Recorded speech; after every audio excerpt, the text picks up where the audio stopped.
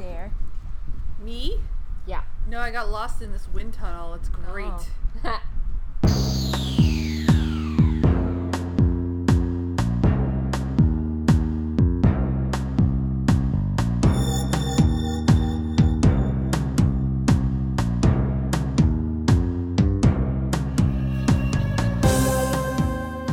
Welcome to Stargate Sing, a Stargate gazing podcast. I am your host, Mary, and this is your other host, Kathy.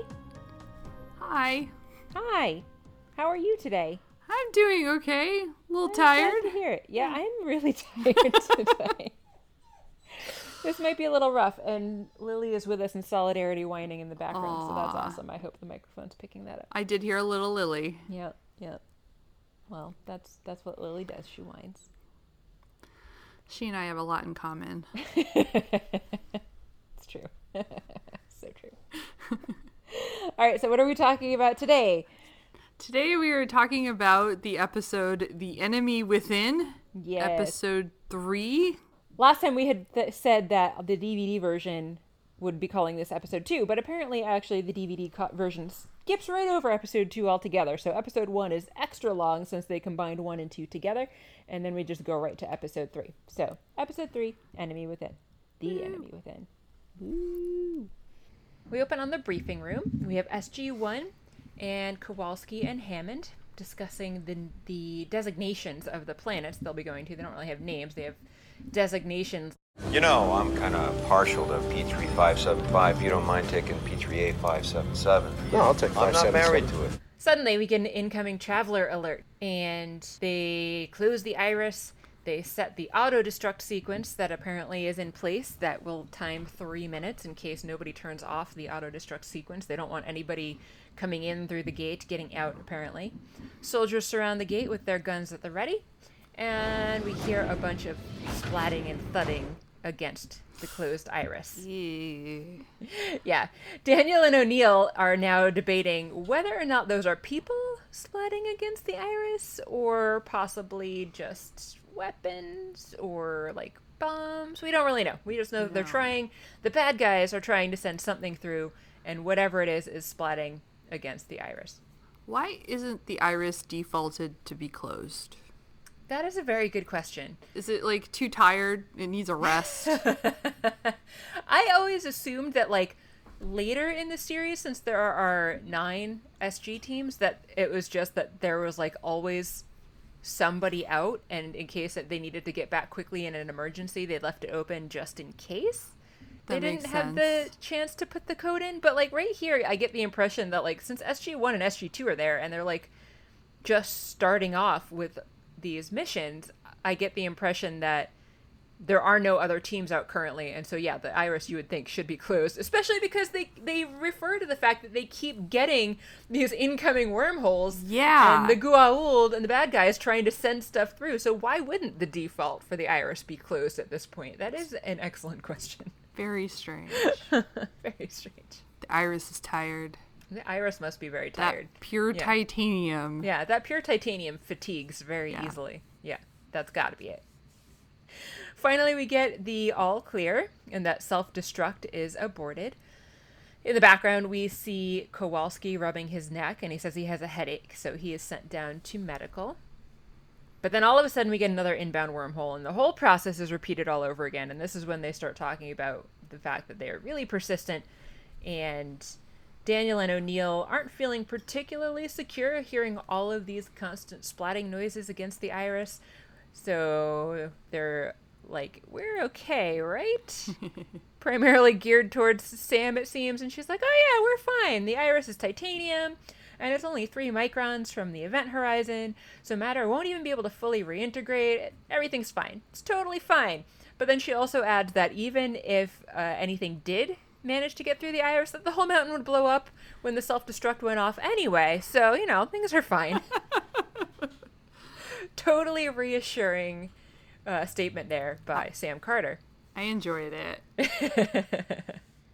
I appreciated her matter-of-factness. Yeah. She's just being the scientist. And like, yeah, everything's fine, unless it's not. And then even if it's not, it's fine. Yeah. I did look up, too, how close that 3 microns was to the Event Horizon just because I was like, I have no context for how small we're talking.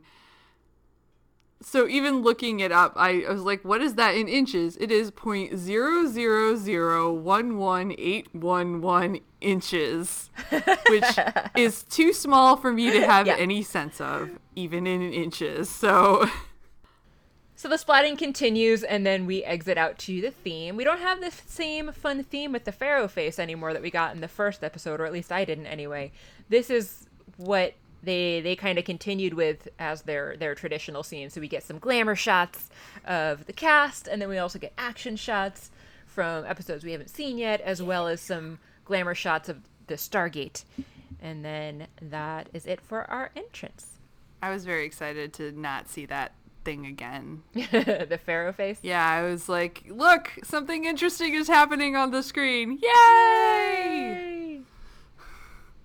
Then we are in Hammond's office with O'Neill and Hammond discussing the possibility of Teal'c joining SG-1.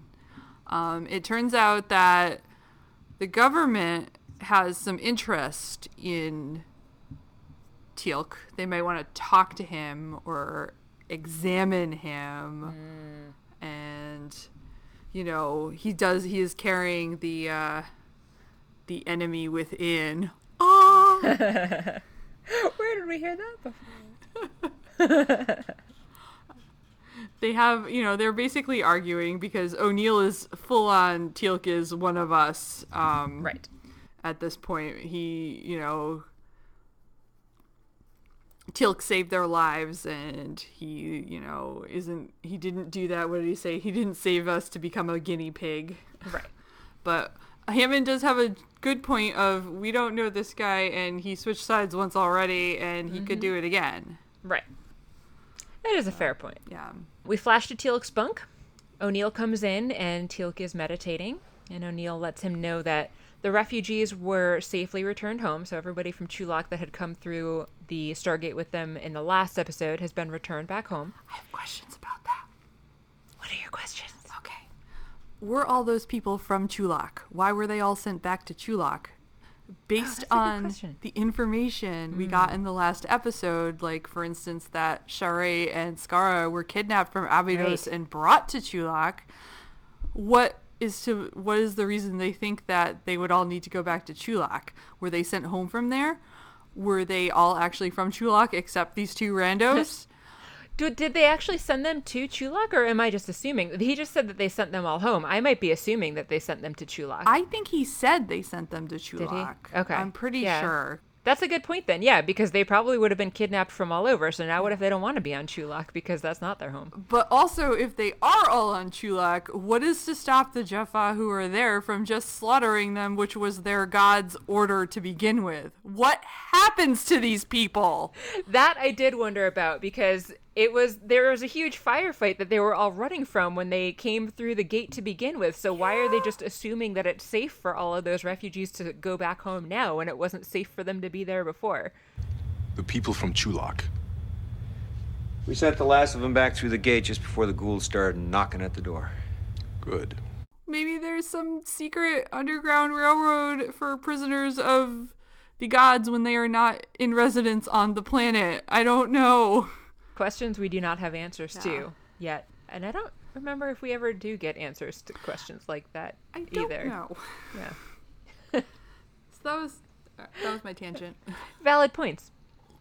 Teal'c says that the Goa'uld will continue to try to send weapons through a few more times before sending soldiers through to check if they were successful. So I guess the splatting that we heard before wasn't soldiers, probably. But we don't really know that for sure, but Teal'c implies that it was probably just like bombs or whatever. Or like those shiny balls that they sent through before in the first episode when they kidnapped the one soldier. Anyway, he asks if Teal'c asks if he is a prisoner, and O'Neill says that he is.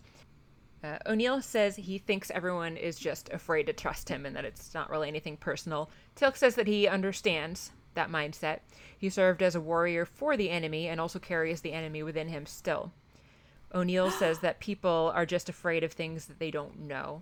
And Teal'c asks why O'Neill seems to be the one person that's not afraid.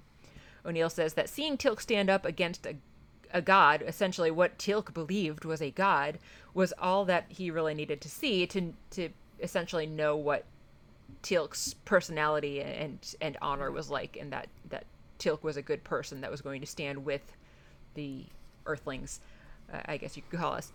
And Teal'c swears that he will prove his allegiance and asks to be shown this world once that happens.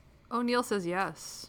O'Neill does but not say all yes. at once. No. Then we jump back to Kowalski, who is being examined by a doctor. The doctor, is asking him questions like, are you the only one with a headache? And he's like, yes. And the doctor theorizes maybe he's having some sort of adverse reaction to gate travel. But then the doctor notices some lumpiness in his neck area. What's this? You didn't notice this? What? Notice what? And then it starts moving. And then we get flashy, strangle. Oh no. We go back to a conference room where Daniel and Sam are talking to some random unidentified soldiers who I would assume are members of various SG teams. And they're talking about the dial home devices and how they work. They do liken them to working like a telephone.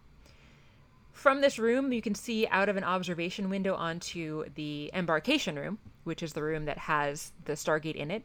And they see Kowalski walking up the ramp towards the gate and are immediately suspicious.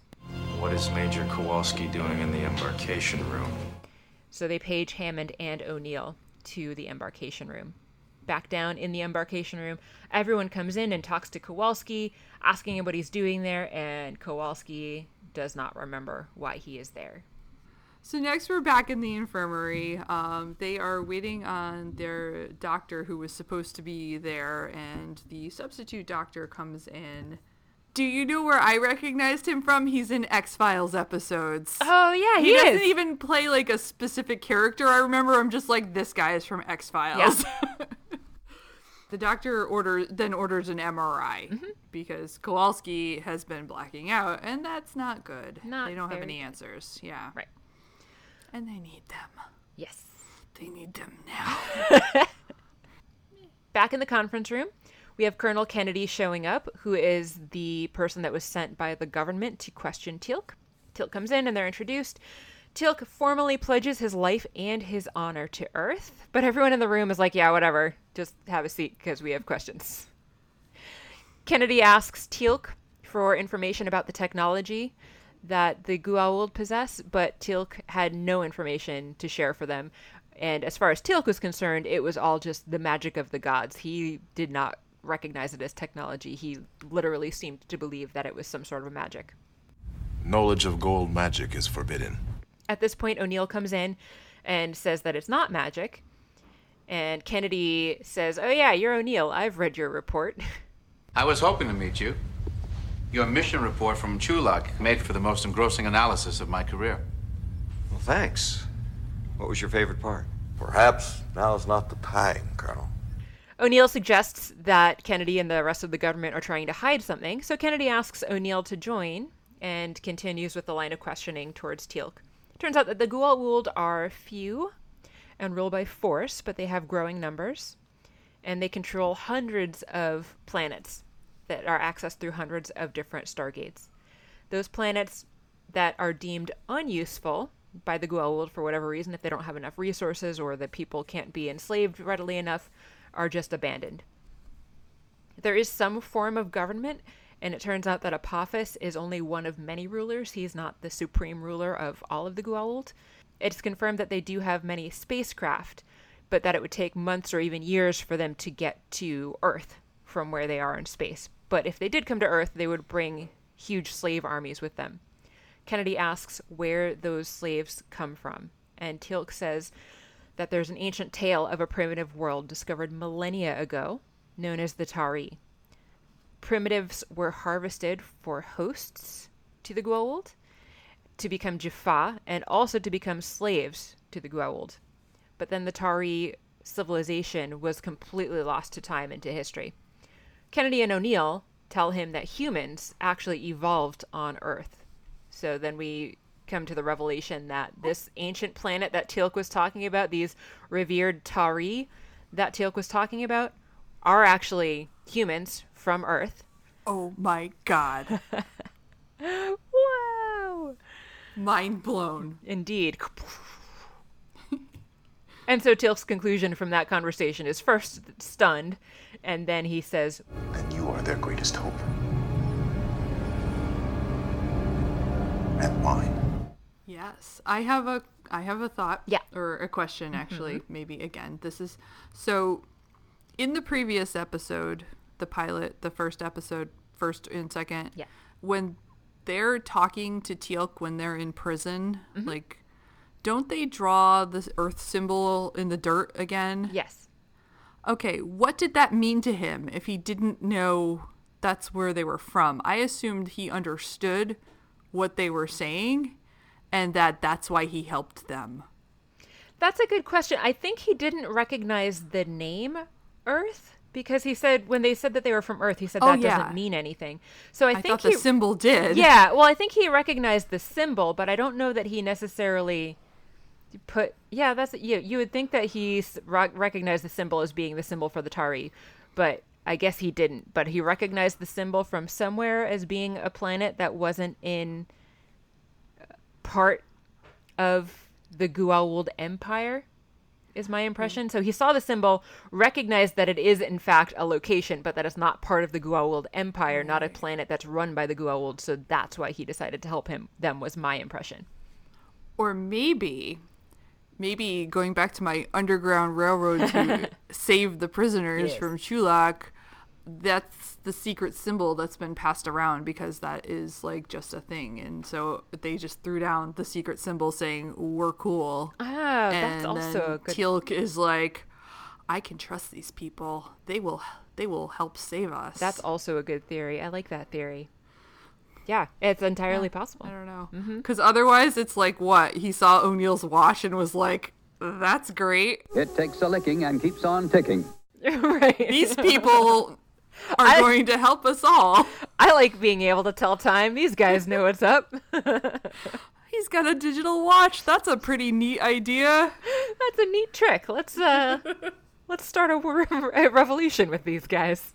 I don't know if his watch was digital. I was just throwing Douglas Adams I don't out remember. there. I think it was.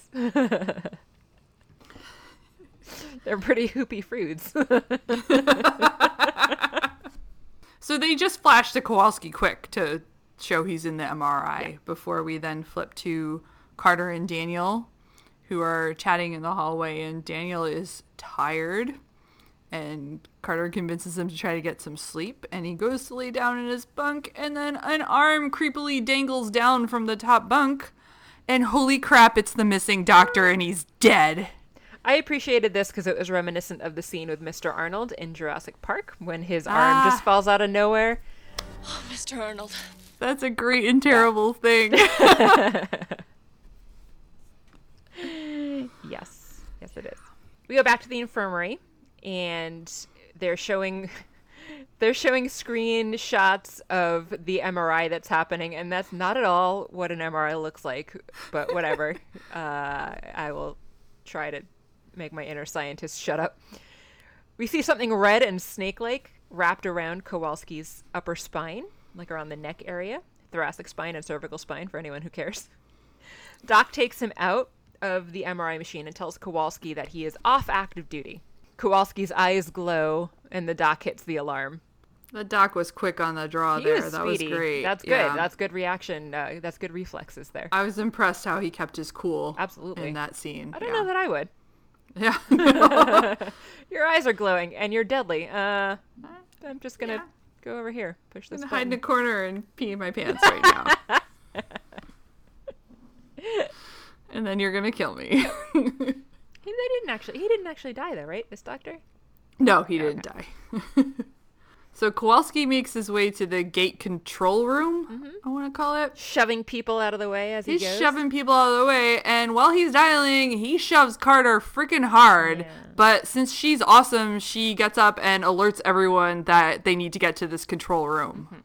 Then he grabs her, and he's like, "Help me.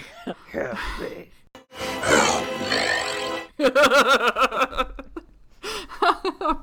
And he takes off. He starts dragging her away. And I think that O'Neill shows up to witness this. Mm-hmm. Yeah, he's basically using her as a human shield to get him to the elevator, and O'Neill shows up and is like, what the hell's going on? Yeah. So he drags her into the elevator, though, and Carter tries to do something with the buttons, and he knocks her down, and she's out. Yeah, she had actually hit the emergency stop on the elevator, that's what it was. and then tried to use the emergency phone to call for help. And so the next scene is several people forcing open the elevator doors, and once they find Kowalski in there with an unconscious Sam Carter, Kowalski starts acting all normal. It's like, I don't know, she just passed out. I think she needs help. And so she's taken away to medical at that point. So they're back in the medical room, infirmary, whatever. And it's a gold. You got a gold. Congratulations. It's probably an infant. What a happy day. Yeah, I know. I'm going to buy him some presents. Mm-hmm. They say that the reason that he's probably only blacking out and hasn't been completely taken over by the gold is because it's so young. And they kind of talk Kowalski through, when was your first blackout? So they figure out that he likely was taken over as they were escaping Chulak. And Kowalski wants it out. As would I. I would like to embrace my new lifestyle as a slave in my own body. I would not want this hagfish looking thing in my body because I hate hagfish. No. So they decide to take him off any pain medications to reduce the chances that the infant can take over again. Right. They also discussed the fact that surgery would be extremely complex and would likely paralyze Kowalski. But Hammond insists that it has to be done. Whatever they need to do, they need to get that thing out of Kowalski. He says whatever specialists the doc needs, he can have. And Daniel and O'Neill tell Kowalski to just keep fighting. And then Kowalski asks if he hurt anyone. Oh, yeah. And they're like, one dead, a couple of injured people, but don't worry, Carter is okay. Yeah. So, she's the only one who matters. Right. I want to know what kind of bed this is that Kowalski's in, because it basically, if this is an actual medical bed, I want to know what it is. But also, I don't think that it necessarily is. But in either case, it just looks like a giant hamster wheel with, essentially an inversion table, except that Kowalski is more upright, so it's like an upside-down inversion table in the middle of a hamster wheel. It's a very strange face-down hamster wheel hospital bed that Kowalski is lying in. I've never seen one like it. I haven't either.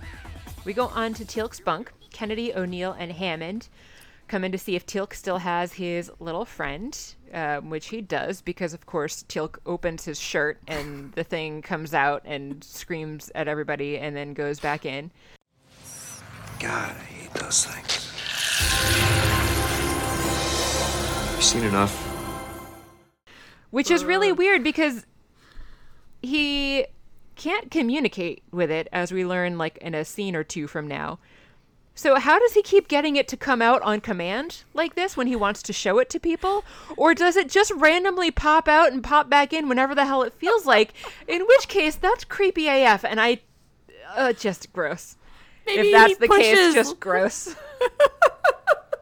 Maybe he can push, if we were trying to use the bathroom. Oh, God. No, this keeps getting, that's even worse. Somehow you've made it worse. I thought it was already about as bad as it could get, and nope, you made it worse. You're welcome. Anyway, they tell Teal'c the plan to remove the Goa'uld from Kowalski, and he tells them that it's going to actually try to kill Kowalski if they try to take it out. And then we go back to Kowalski, who is still adamant that he would like this thing out of him, please. Yes. They want to actually try to talk to the Goa'uld, and they kind of push Kowalski into kind of losing his shit. They push Kowalski until he loses control, I guess were they drugging him too, or? No, I don't think they were. Yeah. But the Goa'uld comes out, I mean, not out of him, but he takes over, right? Yeah. He wants to get to the Stargate, and he starts throwing around threats like "Release me now, or I will destroy you," and I command you to do this, and this body is mine. But I thought that was kind of comical because he was strapped to a thing, although then he starts to rip himself out of the thing, and I was like, I guess that's wheel? not that funny. Yes, he's strapped to the thing. But these negotiations do not go well, and Kowalski comes back. The Goa'uld does not get what he wants. No, he does not. And he did not destroy them all. No, he didn't. Back in the conference room, we have SG-1, the Doctor, Kennedy, and Hammond. Kennedy thinks that removing the Goa'uld is a mistake all of a sudden. There is apparently an estimate of only a 10 to 20% success rate for this surgery with Kowalski surviving. And the Goa'uld would for sure not survive. So Kennedy says that Kowalski shouldn't have to die in vain, and they shouldn't lose their chance to study the Goa'uld. So he thinks that they should actually just leave everything just like it is.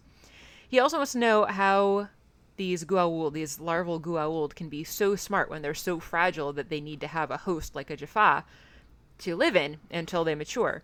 And so they ask Teal'c this. And it turns out that the Goa'uld have the knowledge of all other Goa'uld that came before it, which Daniel calls a genetic memory. That's pretty cool. Yeah, I will keep my science to myself. I not the concept of how I just with all the knowledge. Yeah. Well, yeah, that's fair. Like without the effort. Agreed. Very much agreed. Knowledge is so much effort. It is. Kennedy tries to argue that they would be able to convince the Goa'uld to share its knowledge with them if they let it continue to mature in Kowalski, but Teal'c says that there's no way that would happen. So Kennedy says, what if we just study it instead? The greatest enemy that we might ever face has been delivered right to them. What kind of an officer are you, Colonel? But Hammond insists that As long as there is a snowball's chance in hell that my officer will come out of this procedure alive, we'll go ahead with it. And he will call the president to overrule Kennedy in order to make sure that surgery happens. Man, that Hammond, he's got the ear of the president. That's pretty impressive. He talks to the president all the time. He does. They're BFFs. They really are. So the next thing we see is that Teal'c is aiding with their testing of anesthesia on the parasite. I'm going to call it a parasite. Yeah, it is a parasite. Literally. Well, yeah. It's kind of... Technically, it's not a parasite because the host gets a benefit from it, which means that it's a symbiotic relationship. But we can call it a parasite. What's the benefit? The hosts get long life and healing. Oh, I guess for Teal'c, it's not a parasite. Yeah. If it's in a human, I guess you get those things, but you also give up all of your humanity. So... Okay, I will... All right. So Teal'c is with testing the anesthesia on the... They do call it a parasite. Yeah. So if you want to call it a parasite, I won't hold it against you. There's already a lot of bad science that I'm not talking about. And then he reiterates again that the Jaffa don't talk to their Goa'uld, so he doesn't really know how it's going, but he's kind of feeling differently a little bit, so that's how they're trying to experiment based on how if Teal'c is sensing any difference. Right.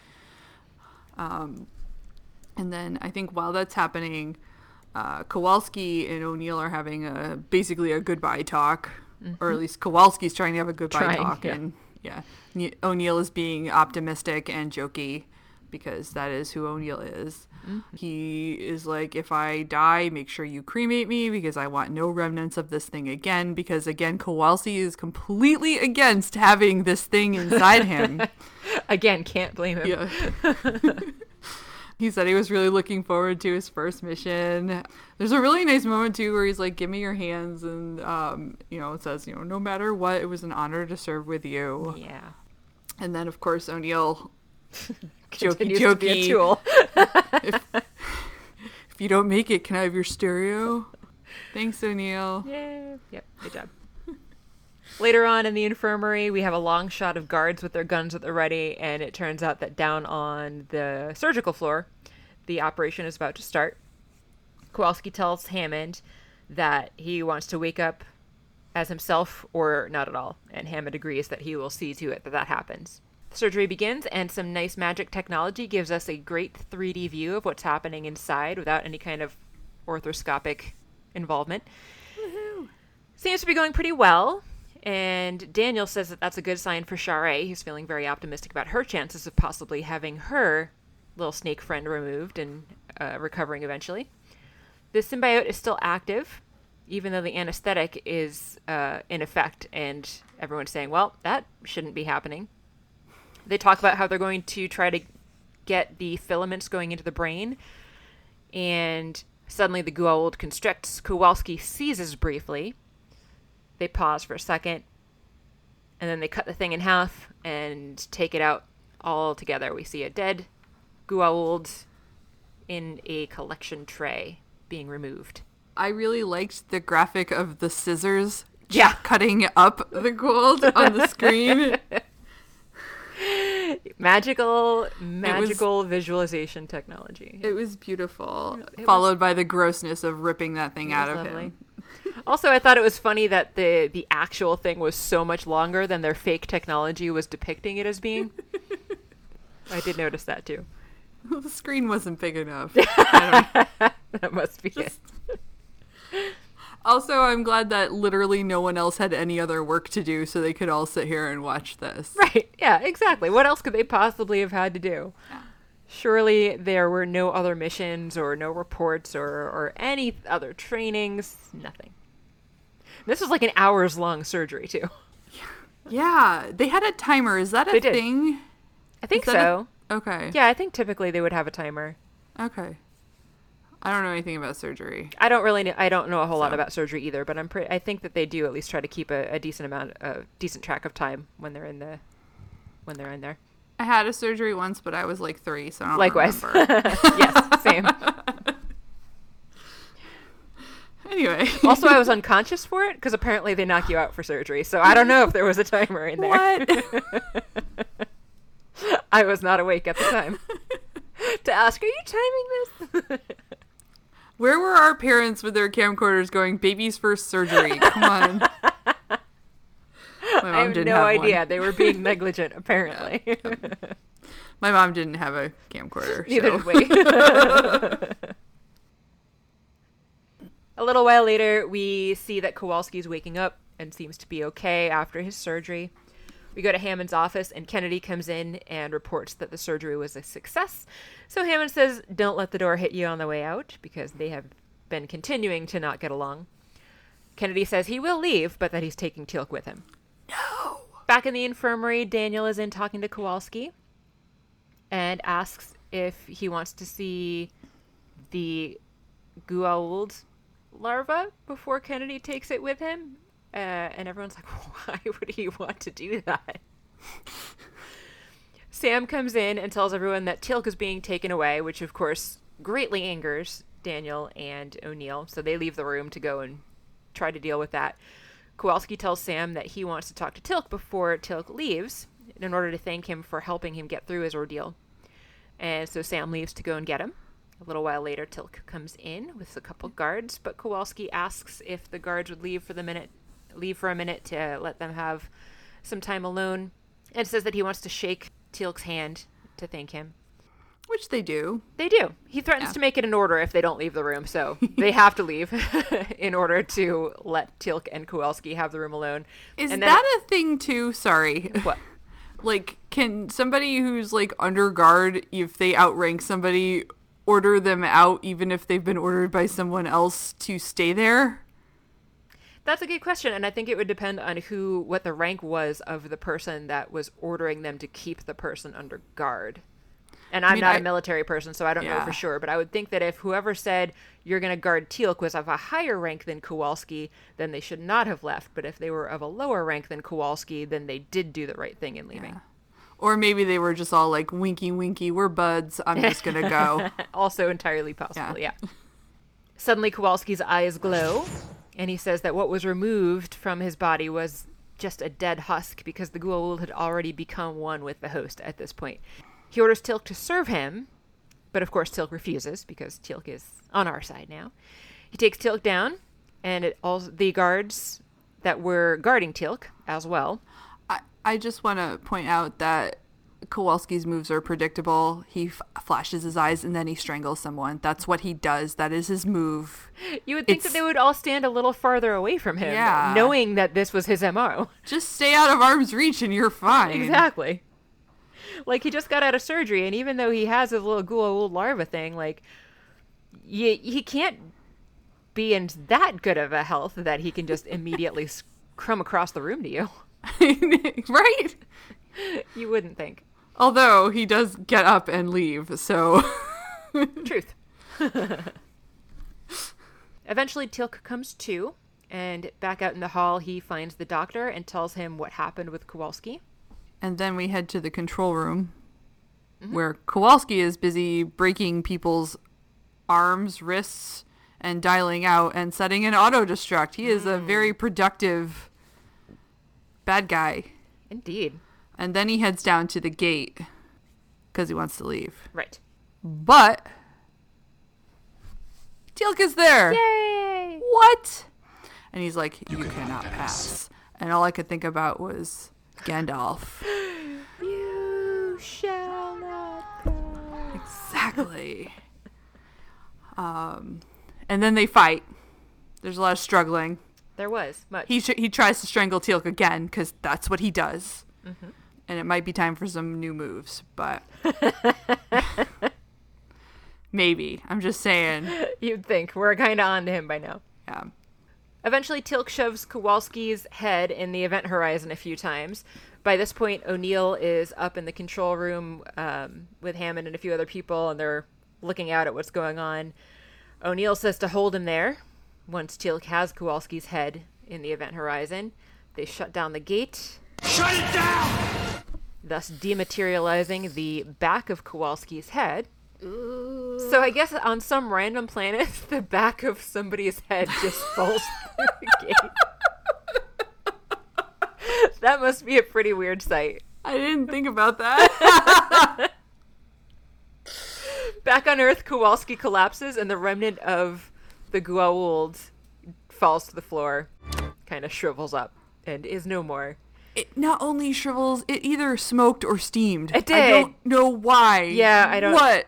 I don't either. That is also pretty weird. And Teal'c, trying to console O'Neill, says he was your friend, but O'Neill says, no, my friend died on the table. And we have a long shot of Kowalski's body to take us out of the scene. Aw. I was sad. Me too.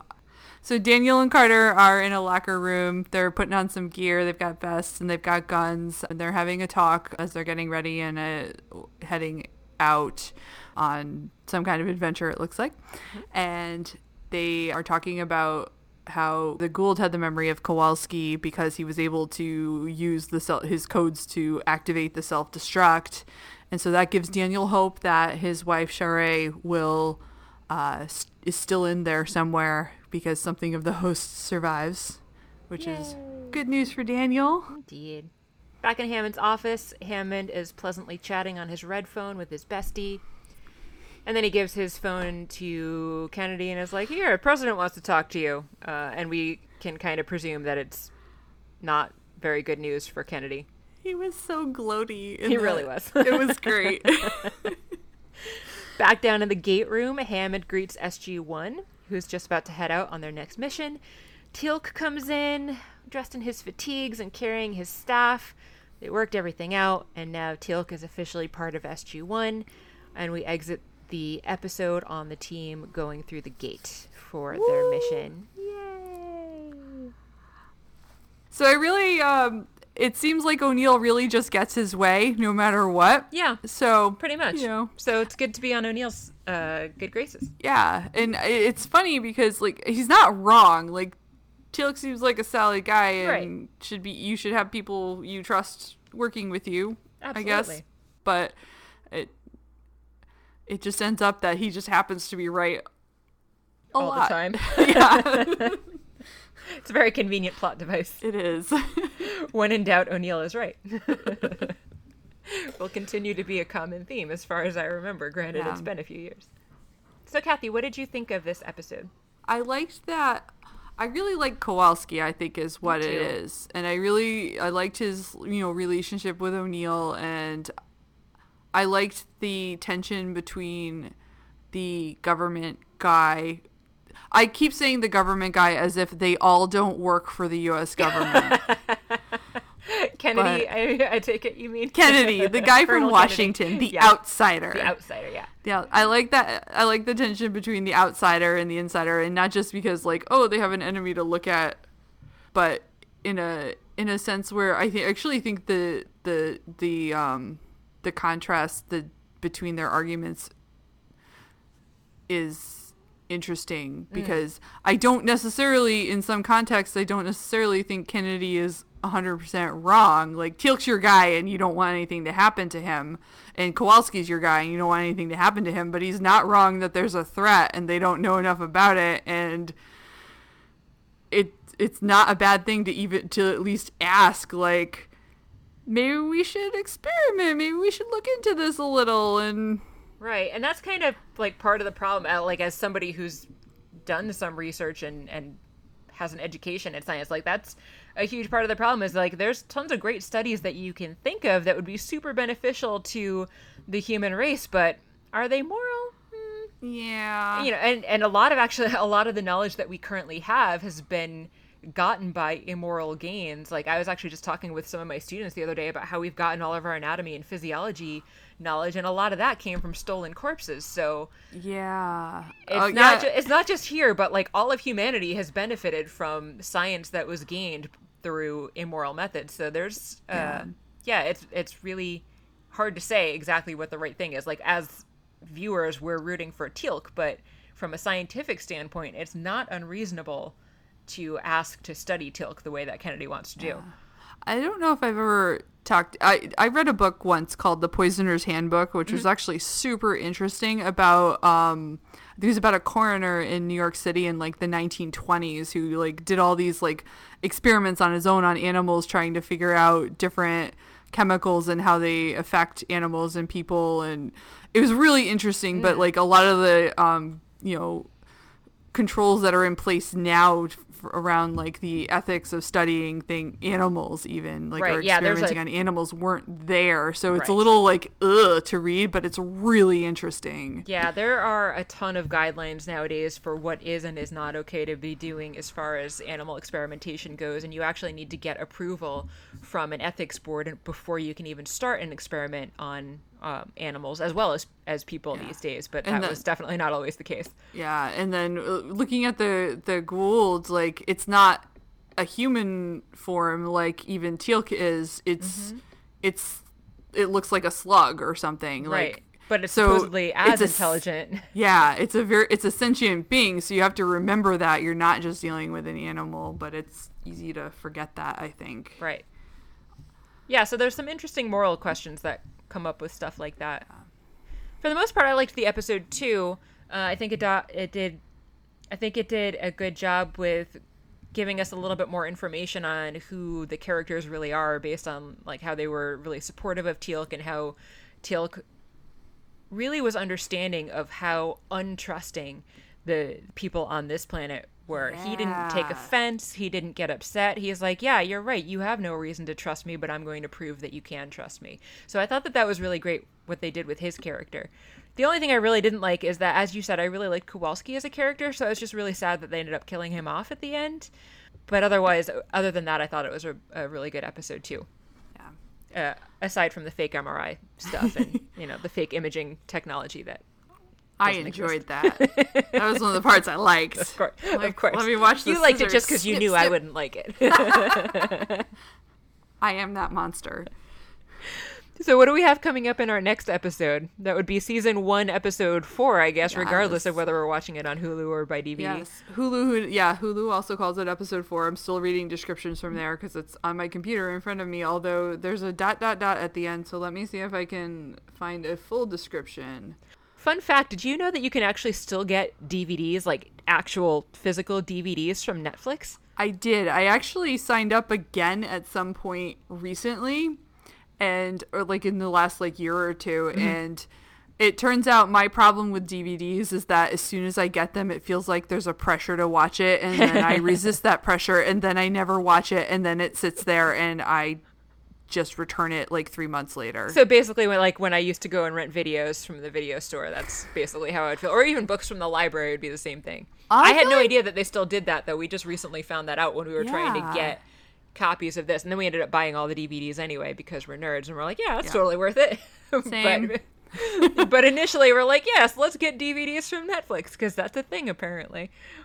It is. Well, the thing, I feel like Netflix is even different from a video store because you have to like, queue up stuff to have sent to you. So you can choose what you're getting, but it's not like when if you went to a video store, you were watching that thing that night. Right. Like, or you could be. True.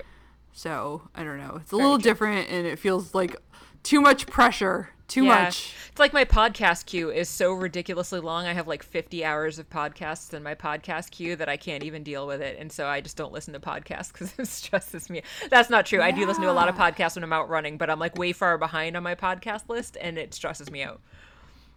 I'm mad at Hulu. It's not giving me the full description. Oh. So our next episode is episode 4, Emancipation, which the description from IMDb says, while exploring a world populated by Mongol descendants, Captain Carter is abducted as a wife of a local warlord. That sounds awful. I remember not liking this episode at all, so this will be a fun one. Yeah. Awesome. All right. Well, in light of that, because I'm sure anyone would want to hear us talking about an episode that we know we both don't like, make sure that you subscribe to our podcast on Apple, Google, Spotify, or pretty much any other podcatcher that you can find. We are Stargatezing, StarGatezing. You can also email us at stargatezing@gmail.com.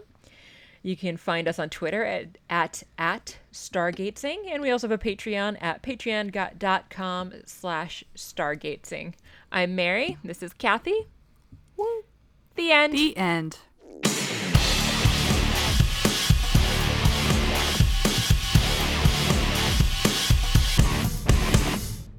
Is it the infirmary, or what are we calling it? I have it Six Bay in my notes, but probably we shouldn't blatantly we probably steal shouldn't jokes from other podcasts. That's probably frowned upon. Six Basement? Six Basement. We can say infirmary. Infirmary, all right.